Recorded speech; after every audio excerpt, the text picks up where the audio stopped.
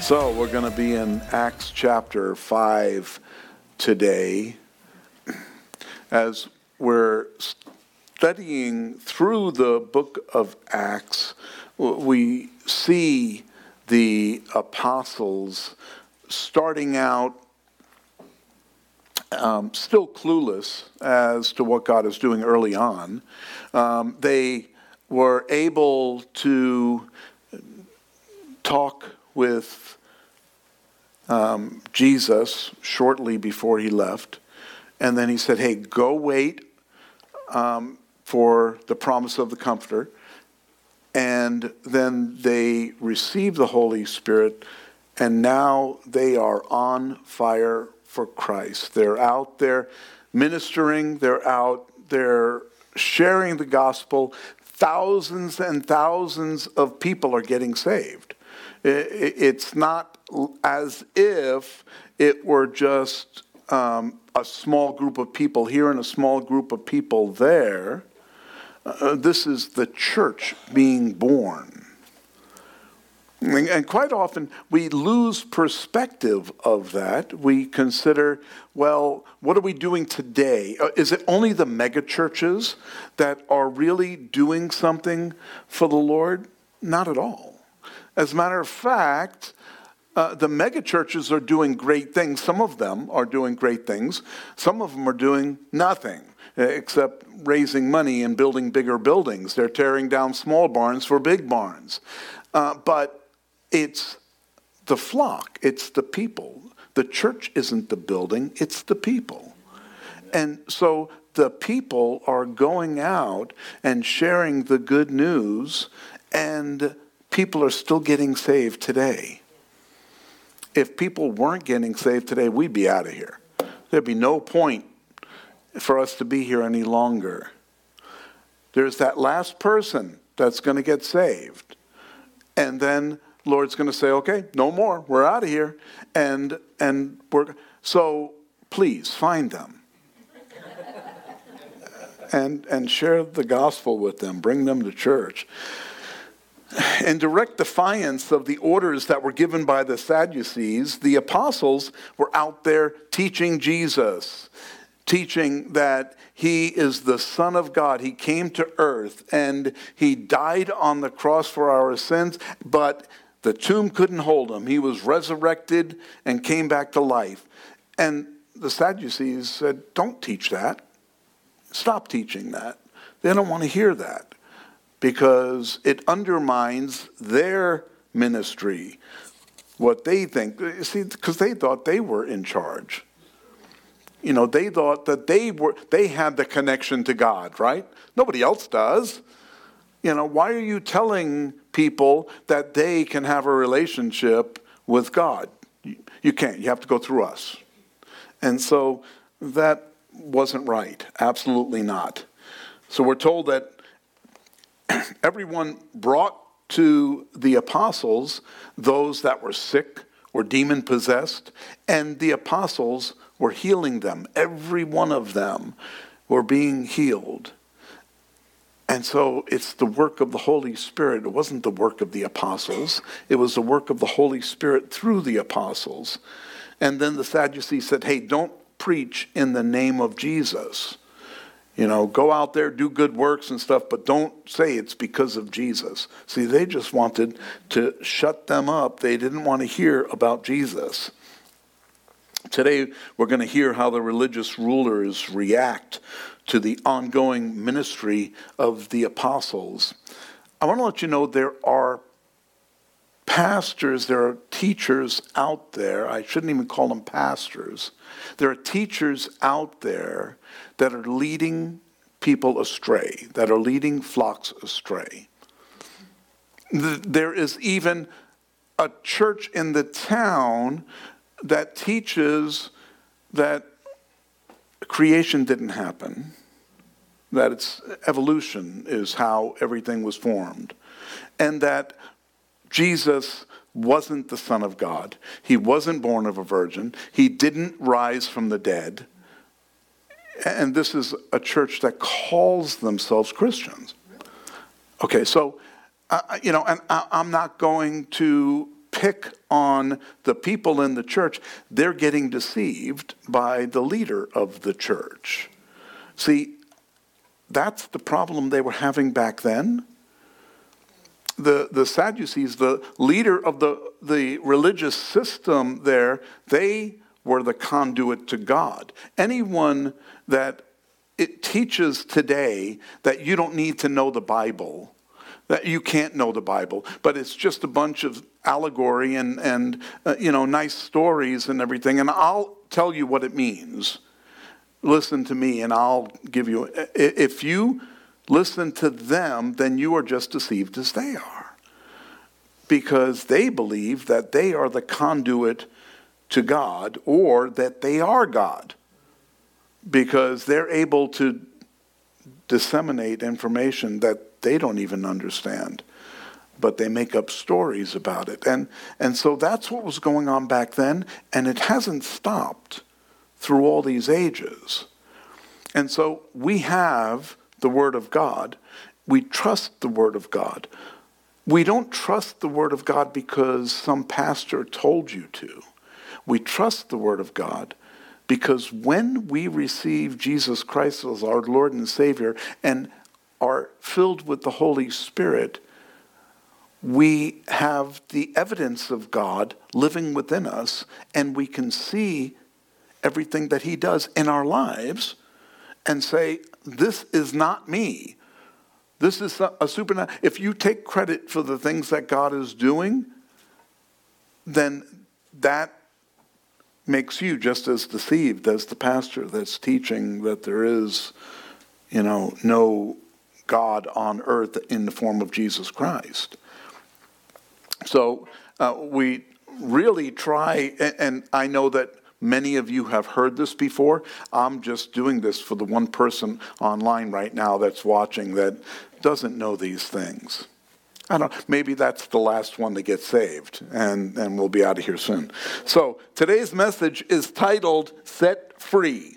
And we continue our study through Acts chapter 5 with verse 17, where we read, "Then the high priest rose up, and all those who were with him," which is the sect of the Sadducees, "and they were filled with indignation, and laid their hands on the apostles, and put them in the common prison." So they got mad. Why? Because the apostles were out there healing people. We read last week that some people were putting their sick and lame out on the streets just so that maybe the shadow of Peter would pass over them and that they would be healed from that. Where's the faith in that? Oh, maybe his shadow might go. Bring him to Peter and say, he's sick. If you have faith that Peter can heal him, bring him. It didn't say that any of those people that Peter's shadow passed over were healed, but everyone that were brought to the apostles were healed, demons were cast out. There was an action. They brought them to be saved, to be healed, and that they were. So now these Sadducees, they didn't have a relationship with God. They didn't know even how to reach God except by following a bunch of laws. And now they're shutting down the conduit, the work that is being done through these apostles. They're shutting it down. They don't want to know. They see the miracles too. They know the miracles are happening. They can see the evidence of the Holy Spirit in the apostles, but they want to shut it down. What does that tell you? They're out of touch with reality, as many of these false prophets are today. But at night, an angel of the Lord opened the prison doors and brought them out and say, "Go, stand in the temple and speak to the people all the words of this life." So an angel comes in to the common prison where they were locked up. Basically, a common prison is just a big cell. It's like a holding cell, and they're in this big area that's locked up, and there are guards outside. And an angel comes and lets them out. Here's something interesting. We don't hear everyone freaking out about the angel coming and them saying, and the angel having to say, fear not, They're not afraid of angels anymore. They're getting used to the fact that angels come and help, and that God is sending, his helpers to do, the things that they can't do on their own. And so an angel comes, lets them all out of prison, and says, go to the temple and preach. Some people say that this is something that God will do on a regular basis, and that, if he does it this way, this is the way it's done. Well, Peter was crucified upside down, historically we learn. And he was imprisoned. Paul was imprisoned, and, many people were imprisoned and killed for their faith. So it's not every time you're put in prison, you're going to be released from prison. God may want to use your imprisonment for a purpose. Paul was imprisoned, and he wrote the prison epistles while he was in. If he wasn't in prison, he wouldn't have been writing the prison epistle. He wouldn't have had the time. He would have been out ministering, and he probably would have wrote some of the letters, but being in prison, he was captive. He was able to write those. And we can see that when he wrote those, he wasn't concerned with his own situation. He wasn't whining about the fact, I'm in prison here, so you guys need to be doing all of this. If I get out of here, I'm coming to smack you down if you're going to do it wrong. He wasn't saying that at all. But he was writing encouragement to the churches while he was in prison. And so God uses all of our circumstances. Here, he chose to let these guys out of prison and say, go to the temple and go teach. Go do what you're supposed to do, because that's why we're here. And what do you want them to teach? The words of this life. Which life? The Christian life. Teach people what it means to be a Christian.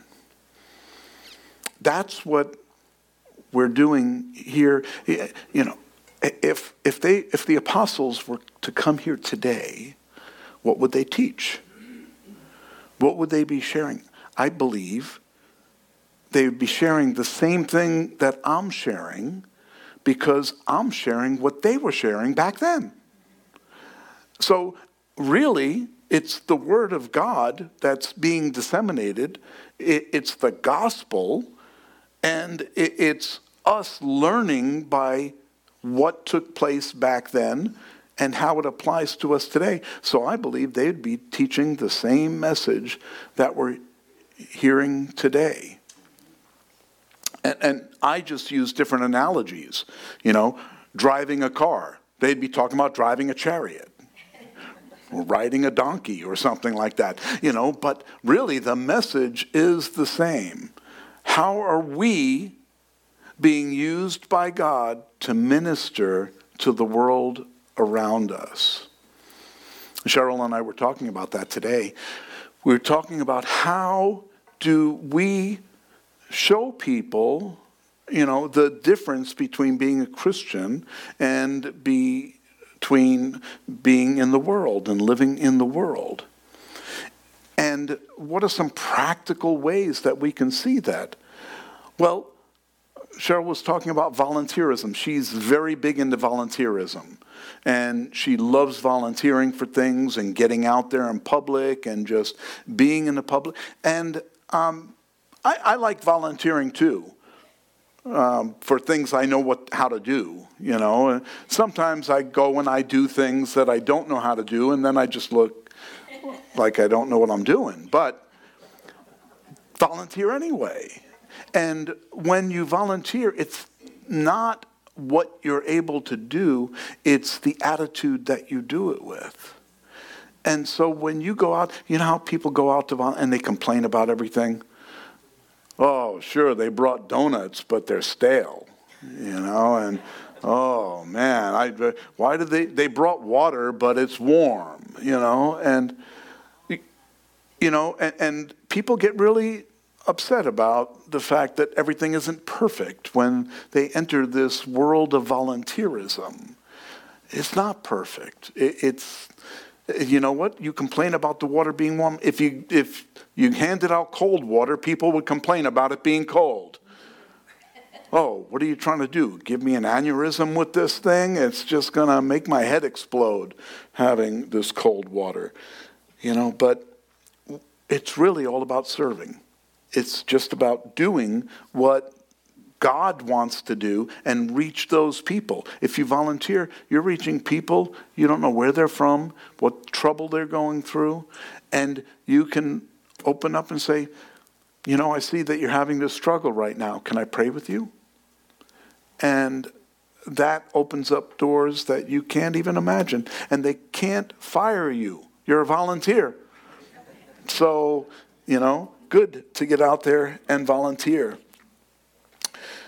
So they were spreading the good news. They were doing what they were told to do, bring the gospel. And I hope that we're doing the same thing today, all of us. We all have that opportunity. So they leave the prison. They go out. They're going to get a little rest before daybreak. And they're probably on Solomon's porch, hanging out there. In verse 21, we read, and they heard that. So what did they hear? They heard him say from the angel, go out and go to the temple and go teach the words of life. They heard that, and they entered the temple early in the morning and taught. But the high priest and those with him came and called the council together with all the elders of the children of Israel and sent to the prison to have them brought. So these guys were totally unaware of what was going on. They wake up, they have their breakfast, a little falafel, and now they're going and they're going to meet with the council. They're getting everyone together and they're going to now bring the prisoners, so they make their accusations against them. But when the officers came and did not find them in the prison, they returned and reported, saying, indeed, we found the prison shut securely and the guards standing outside before the doors. But when we opened them, we found no one inside. Now when the high priest and the captain of the temple and the chief priests heard these things, they wondered what the outcome would be. So here they were. They had no idea what just took place. They weren't in the prison. They saw that everything was locked up. They saw the guards were stationed outside the door, and they weren't there. How did the angels get them out? We don't know. And Luke doesn't tell us. All we know is that the angel said to leave. They opened up the doors and they walked out. And so everything was done. So here they're expecting something to happen. They're expecting, to be able to interrogate them, and they don't have their opportunity anymore. And so they're sitting there. I can imagine the conversation they're having. What happened? Who let them out? And what's going to happen now? If they were supernaturally let out, what does that mean? That they were God let them out? No. God wouldn't do that. Remember, they're Sadducees. So Sadducees are sad, you see, because they don't have the Holy Spirit. They don't believe in the Holy Spirit. Sadducees don't believe in the work of God on earth. Even though they were seeing and witnessing the Holy Spirit working and healing people, and demons cast out, they don't believe it's true. I mean, I don't believe there's a gasoline problem. I don't believe that, I just go to the station, fill up, and then I drive away before I have to pay. No, I'm kidding. But the fact is that gasoline's very high price now. People that don't recognize that are living in a different world. Either that or they have too much money. Too much. They could buy my gas. Okay? But reality is we're living in a different world today. And, don't get caught up in the politics of this, please. It doesn't matter who's in the White House. It doesn't matter how little you pay or how much you pay for gas. It doesn't matter how little food costs or how much. All of these things are expected to happen. This is biblical. We have it pretty stinking good. And we can afford the food. We can afford the gas. Obviously, there are some people that couldn't because they're not here today. But, okay, maybe that's fine. But the fact is that we can. And we're not struggling. Many other places in the world are struggling right now. And so sometimes we are out of touch with the trials and the struggles that are going on in the world because we have it pretty good. We're insulated from some of the bad things that are going on in the world. And you know what? That's part of living in America. That's part of, being raised here. Some of the other countries are struggling really bad. And then some of the other countries are immune to all of this also because of their economy, how their economy functions, and they're more agricultural. And, they don't have the problems that we experience. Besides that, they don't all drive big, nice cars and stuff like that. They have a much more simple life, and they can endure these things. So it just matters where you're from and the environment that you live in. There's not one better than another. There's not one more evil than another. You see, we're all saved by the grace of God no matter where our position is in life. And it's easier to trust in God when you need to because you have no other option. Because there's no food on the table or there's no money in the bank, it's easier to say, Lord, I need help. And so sometimes we see the hand of God in these places where people are struggling, but they're content with what God is doing. These apostles are in prison, and then they're released by an angel. Would you give up what you have to go to prison so that an angel can release you from prison? I mean, wouldn't that be cool? Hanging out at prison after being beaten and singing songs with your best friend, and the next thing you know, angel comes along and releases you and says, hey, go, here the doors are open. He didn't even say go. He said, here the doors are open. And the jailer came in, and he was going to kill himself because he thought Paul and Silas had fled. And they're in there singing songs, and the chains fall off. I mean, wouldn't it be cool to be there? And it's not a comfy jail either. This was the dank prisons that are just, there's no hope when you get inside of them. Why did the jailer think that they were? Because there's no light in there. He had no way of seeing any of them. So that's how bad that prison was. It was just a dark hole. And they're in there singing praises.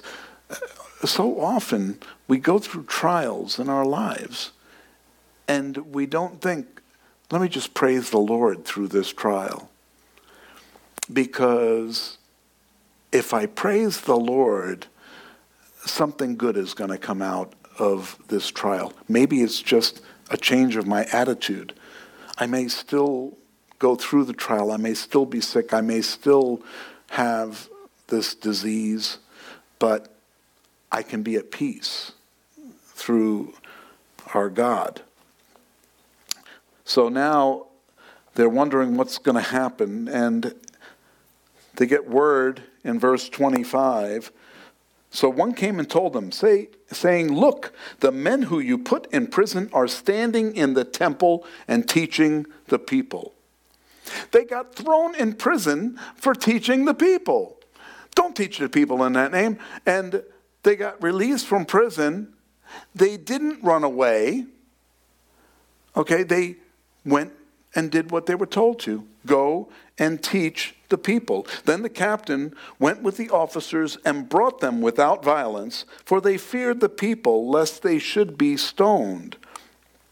And when they had brought them, they set them before the council. And the high priest asked them, saying, "Did we not strictly command you not to teach in this name? And look, you have filled Jerusalem with your doctrine, and indeed, and intend to bring this man's blood on us." So here is the high priest. Well, you know what? This is probably Caiaphas, because this is only a few months after Jesus was crucified and rose from the dead. So this is the same religious rulers that put Jesus to death. It's the same ones. And now they have these guys that are doing the same thing Jesus was doing, going out and healing people and telling people, how to have a relationship with God. And they were mad. Didn't we strictly command you not to do this? Well, they hadn't stopped doing this. After they were strictly commanded not to do it, they went right back out and kept doing it. There was never a time that they didn't do it. And look, you have filled Jerusalem with your doctrine. Oh, good. Good. You just proved to us that we're doing what we're told to do. Right? Go out and preach the gospel and baptize them in the name of the Father, Son, and Holy Spirit. That's what they were doing. They were going out and preaching the gospel, and people were getting saved, thousands of them. Oh, you know what that does to the bottom line? When a big church comes into town and they have, flashy music and, the best lighting system and everyone wants to go check out the new songs and the new worship team and everything. And so the other churches, they all go to the new big church that came into town. And it's like, well, what happened to the family? You see, this is family. And I'm not criticizing anybody that has gone on and moved on to another church, because that's just what people do. They find where they're comfortable. They find the family that they like to be around, and that's where they make it their church. This is my family. And, they make it their church. And that's a good thing, as long as they're teaching the Bible. If they're teaching, pablum, if they're teaching things that aren't going to strengthen us all as Christians, then what good is it? We're needing to be fed by the meat of the Word so that we can be healthy. And that's what pastors are called to do. We're called to feed with the best food. And that's the Word of God. That's what brings strength to our bones, to our marrow. That's what brings healing to us. And so if you find another church, if you move to another area and you're looking for a church, please find one that teaches the Bible. Calvary Chapel, we teach through the Bible, chapter by chapter, verse by verse. We do that so that we don't miss anything, and so that we're completely fed.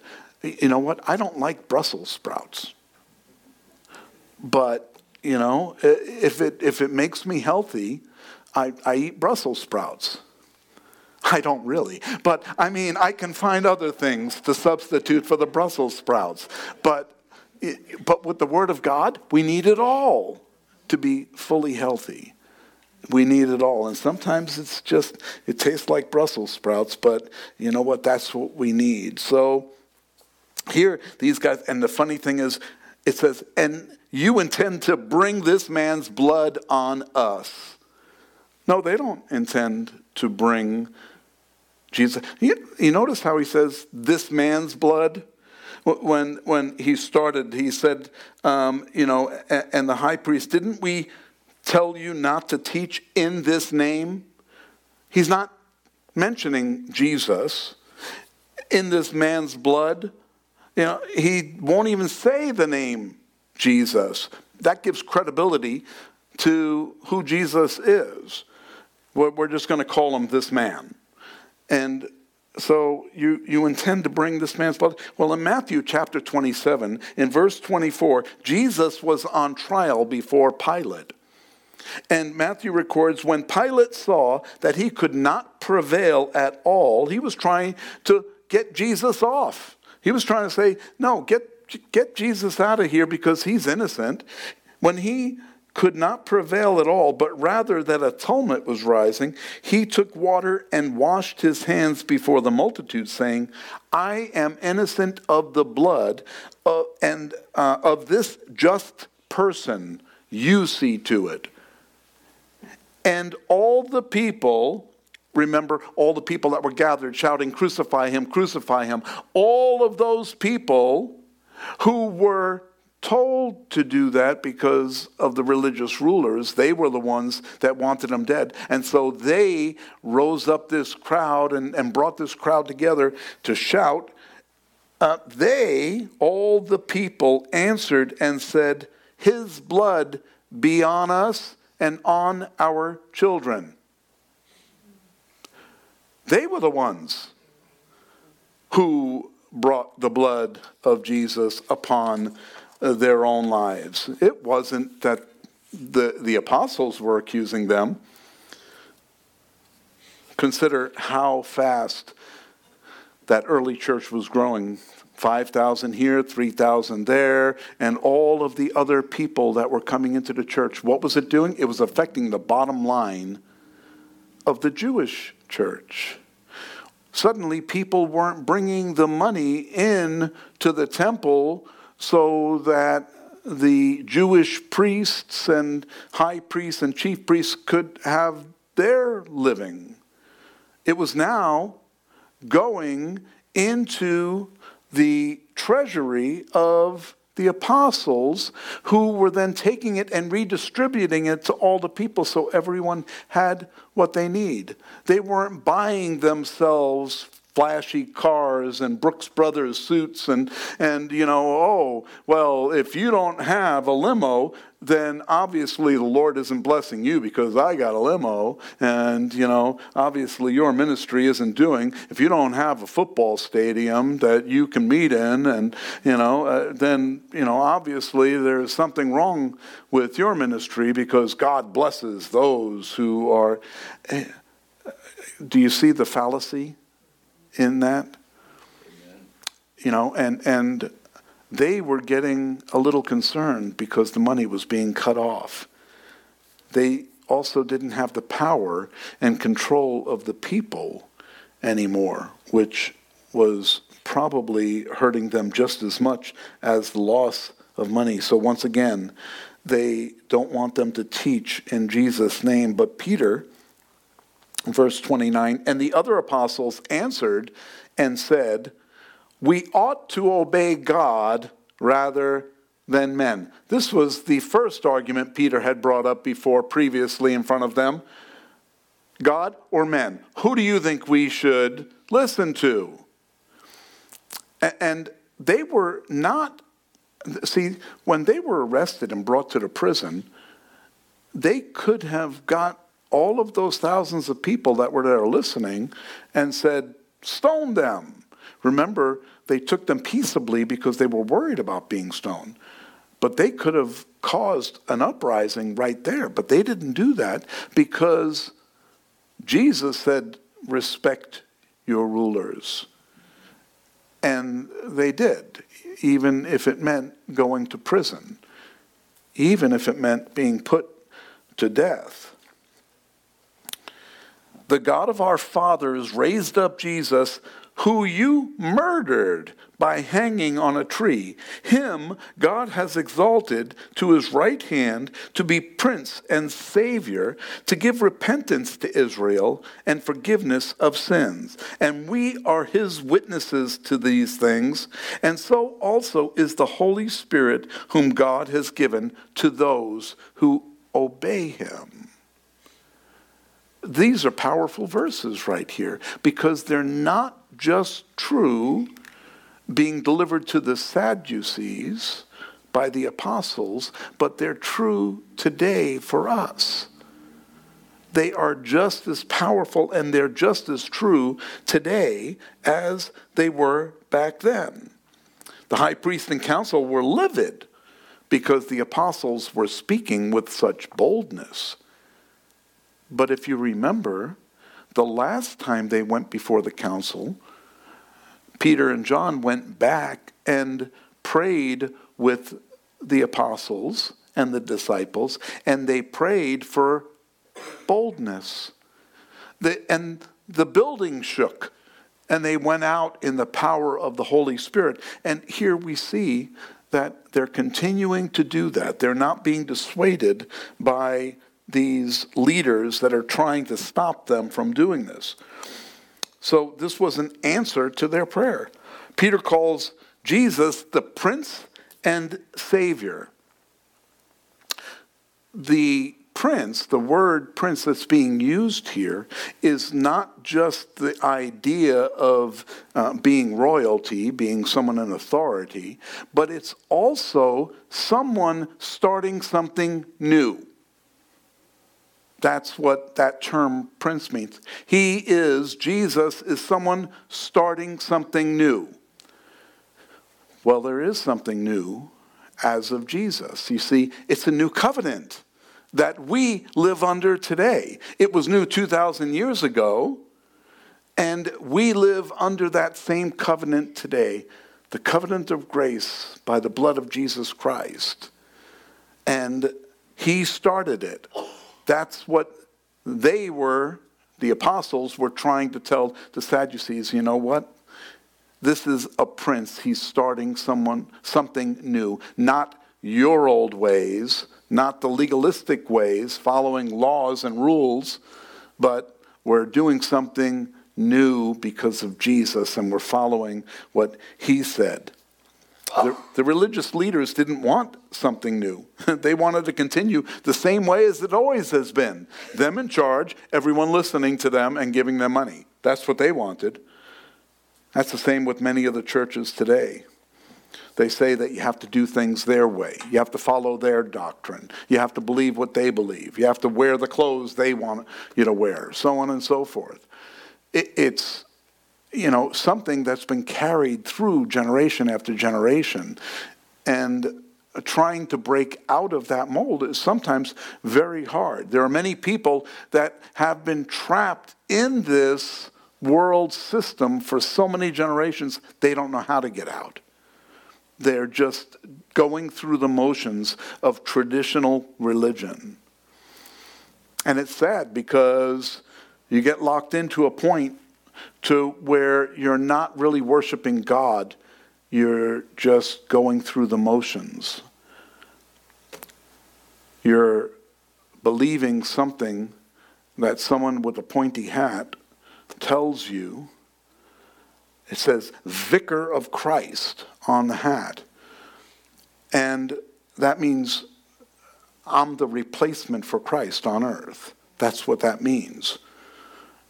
And that person supposedly represents God here on earth. I tell you, 1 Timothy 2:5, Paul made it clear, for there is one God and one mediator between men and God, and that is the man, Jesus Christ. One mediator. We don't need to pray to saints. Who comes up with the idea of saints anyway? The church. Sinners determine who are the most qualified sinners to become saints. Okay, that makes a lot of sense, right? Besides that, if we pray to them I don't ever want to become a saint. I don't want people praying to me. That means I'm not going to be able to be enjoying heaven. Oh, another prayer. Oh, I've got to answer another prayer. I've got all this work to do. And that's not reality. Once we're out of here, we're going to be in a place where we're not going to be worried about here anymore. It's hard for us to grasp because we live here. We're in the midst of this. And so it's hard for us to grasp what heaven would be like. The best thing in the world, having the most perfectly manicured golf course, getting a hole-in-one on every hole. Something that I'm not a good golfer, so if I ever got a hole-in-one, I think it would be amazing. But, a perfect bowling alley where the ball gets a strike every time. I can think of all of these wonderful things. Heaven's not going to be like that either. It's going to be so much greater than anything we can imagine, that we can't even imagine it. So, I'm going to be able to sing and people aren't going to wince. I know that that's going to be part of it. So, Peter explains that Jesus is at the right hand of God. They knew what that meant. They knew that meant he was, the power of God was given to him. And they didn't like that either. They didn't believe that that's what, and they said, he gave us the Holy Spirit. And now you're witness to the work of the Holy Spirit by the people that are being healed. Well, if I was going around the room healing people, people would come to me saying, wow, you are amazing. You're healing people. Hold on, it's not me. It's Jesus. So you would believe me when I said that because I would take the credit if it was me. But I know that it wouldn't be. It's got to be. So when they're out there doing the work of the Holy Spirit, and they're giving credit to Jesus, it's obviously the work of Jesus. Because everyone else would be taking the credit for themselves, right? They wouldn't be giving the credit to someone else. That wouldn't work. So when they heard this, the religious rulers, verse 33, they were furious and plotted to kill them. They plotted to kill Jesus. They plotted to kill them now. Then one in the council stood up, a Pharisee named Gamaliel, a teacher of the law, held in respect by all the people, and commanded them to put the apostles outside for a little while. And then he said to them, "Men of Israel, take heed to yourselves what you intend to do regarding these men. For some time ago Thaddeus rose up, claiming to be someone. A number of men, about 400, joined him, and he was slain, and all who obeyed him were scattered and came to nothing. After this man, Judas of Galilee rose up in the days of the census and drew away many people after him. He also perished, and all who obeyed him were dispersed. And now I say to you, keep away from these men and let them alone. For if this plan or if this work is of men, it will come to nothing. But if it is of God, you cannot overthrow it, lest you even be found to fight against God." So Gamaliel was not a believer in Jesus Christ. Because if he was, he would have said, listen to them. They make sense. Listen to them and believe what they're telling you. But he wasn't a believer. But Gamaliel was a teacher. He was one of the Pharisees that trained Paul and raised Paul up. And remember, Paul at this time is still Saul. And so he may have even been here during these interactions at this time. Indeed, he equates the ministry of Jesus with these of two rebels, Thaddeus and Judas. Did they heal the sick? Did they raise the dead? Did they come back from the dead after they were killed? So Gamaliel's reasoning was flawed in that, well, these guys, they rose up, they were killed, and everything died down. Well, remember, it was only a few months after Jesus had been killed, so they were assuming that this was all going to go away. Gamaliel was assuming that, but he said, but if it's of God, you can't stop it. Well, obviously, it's of God because it hasn't stopped. We're here today because it is of God. And so we are the evidence that this is the Word of God and that the truth continues to this day. He brings up the point of something's of God, we can't stop it. And if it isn't of God, then it will go away. Well, if that's the case, how come we still have all these false teachers out there? How come we still have all of these false churches out there? These false religions? It didn't say it would go away immediately. You see, it's going to go away. When? When Jesus returns. And he says, okay, you've had enough. You know, folks get to choose what they want to believe. And we get to find out for ourselves if it's true. All of those other religions that had religious leaders that led those religions, they're all dead and in the grave. Buddha, Muhammad, Joseph Smith, they're all dead. They're all gone. But there's one that's still alive. How do we know? Because we're here today. And because we not only believe him, but he empowers us to do the work that he wants us to do. Verse 40, and they agreed with him, and when they had called for the apostles and beaten them, they commanded that they should not speak in the name of Jesus and let them go.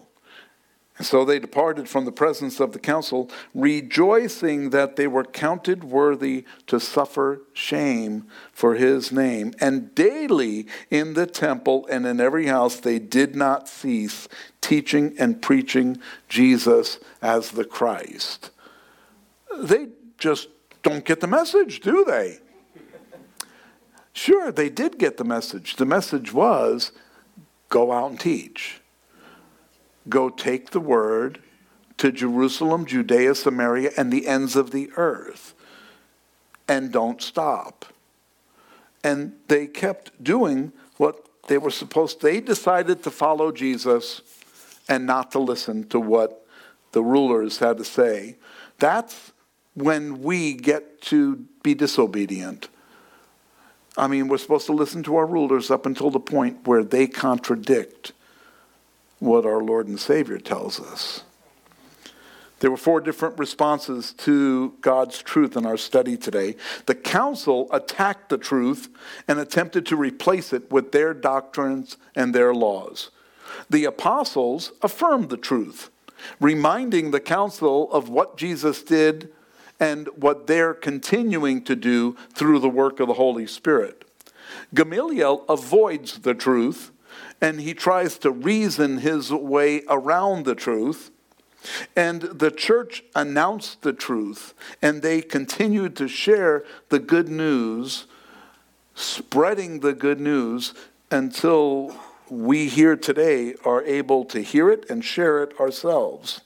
We need to decide if we're still stuck in the bondage of law and religious doctrine, or have we been set free by the truth of the Word of God, by the grace of God that we have been set free. Are we truly set free? I've decided to follow Jesus. No turning back for me. And I pray that's the same for you today. Amen.